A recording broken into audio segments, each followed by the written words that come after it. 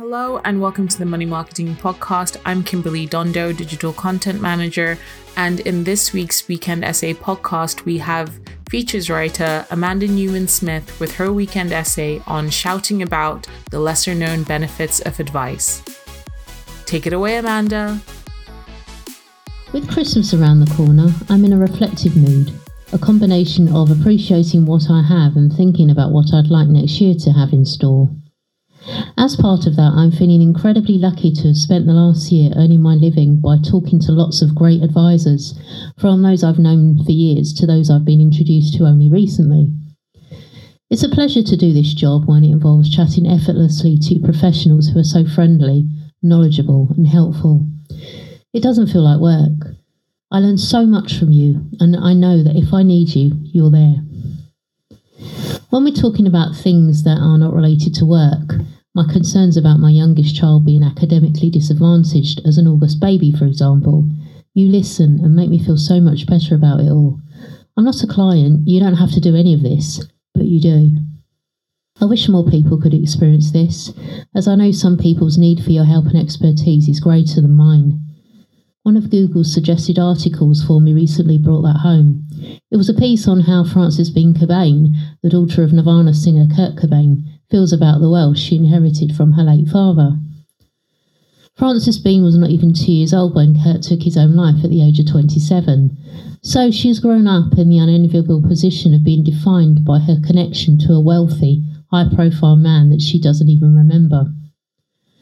What I found intriguing about this article was how her father's absence from pretty much all her life has shaped Frances Bean's relationship with the money he left her. In a podcast interview with RuPaul in 2019, Frances Bean talks about her inheritance as money she didn't earn and refers to it as a big loan that she will never get rid of. There's clearly a disconnect, as if Frances Bean doesn't think of the money as hers because she didn't earn it herself, and because she didn't really know the person who made all that money, a man who should have played a massive role in her life, including walking her down the aisle in her recent wedding. That must have been a heavy emotional burden for a young woman to carry around. Now 31, Frances Bean says she didn't have good advice on how to deal with her wealth, and she appears to have had to work it all out for herself after acknowledging the financial mistakes she has made. I read all this thinking what a pity Frances Bean hadn't come into contact with a quality financial advisor. If she had, I'm certain that she would have had an easier time accepting her father's money as her own, and the responsibility that comes with inheriting a vast amount of money. Shedding a lot of that emotional baggage earlier on would have been a good thing from a health perspective too.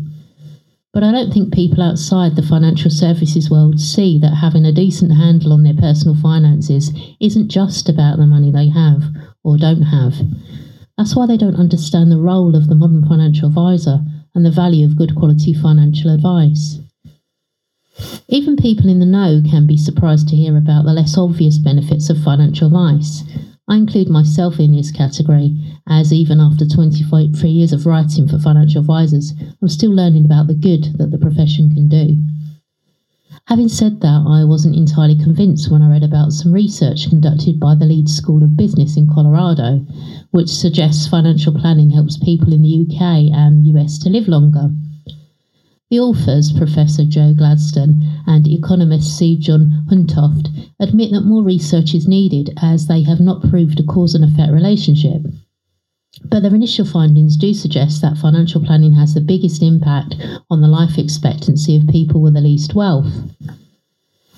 It was one of those instances where bold headlines made me roll my eyes and think, really? But on reflection, I could see it makes sense as an indirect benefit of financial planning. We all know how poverty results in a reduced life expectancy, so anything that could be done to mitigate this unfortunate fact of life is worth investigating.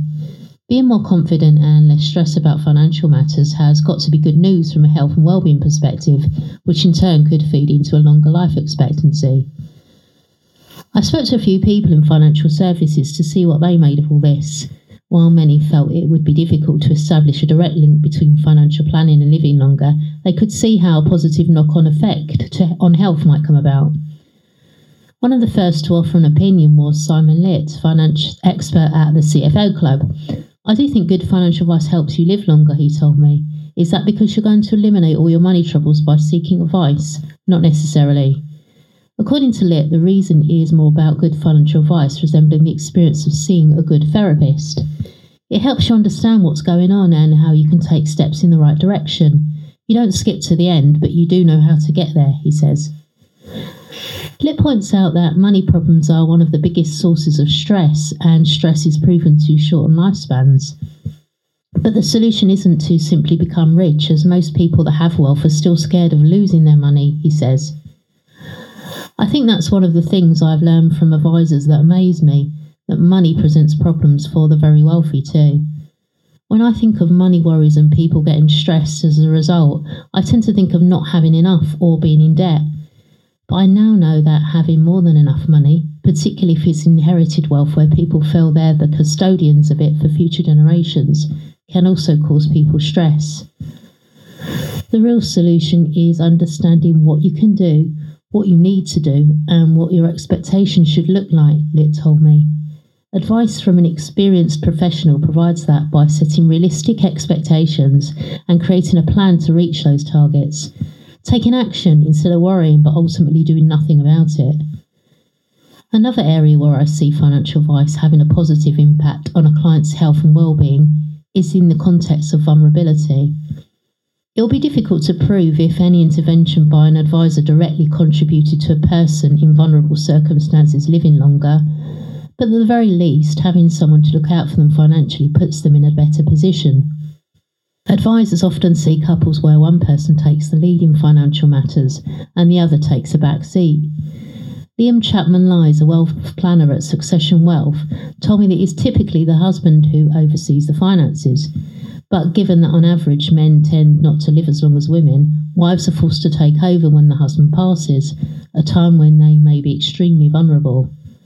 Having a financial advisor to guide them and provide emotional support is likely to make a huge difference to confidence and the ability to cope with bereavement.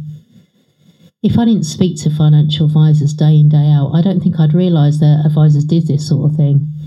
People outside the financial services bubble think it's all about deciding where to invest and making money, which, to be fair, it used to be like 20 years ago.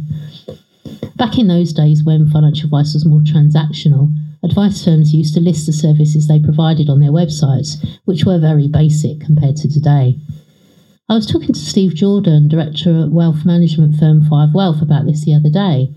He said you don't see this as much nowadays because more firms take a holistic approach to financial planning, where everything is covered. But I'm not sure people generally know what this means until they've already got to an initial meeting with an advisor.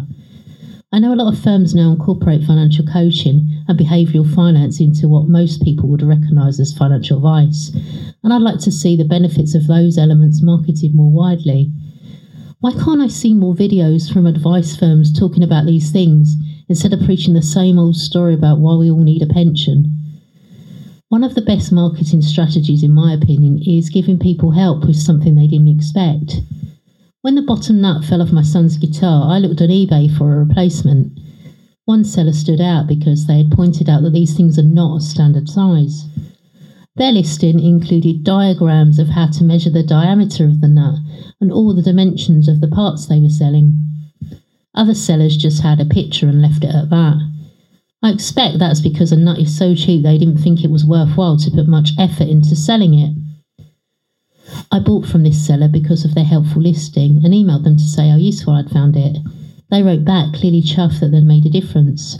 I was told if I ever needed advice on other guitar parts to drop them a line any time. That person is now my go-to seller for guitar maintenance. Going back to Francis Bean-Cobain, unpacking a client's deeply ingrained perceptions of money and understanding financial behaviour that could be holding them back or harming them can be a springboard for positive change. So many people could benefit from this aspect of financial advice if only they knew it existed and how to find it. Thanks, Amanda, for another thought-provoking Weekend Essay podcast. We do hope that you enjoyed it. Please do keep up to date with all our new releases via Podbean, Apple Podcasts, Spotify, and everywhere else you get your podcast from. You can also keep up to date with all our new content published on the Money Marketing website, as well as our print edition, Money Marketing magazine, so make sure to subscribe. Follow us on Twitter, LinkedIn, Threads, Facebook, and Instagram. See you next time.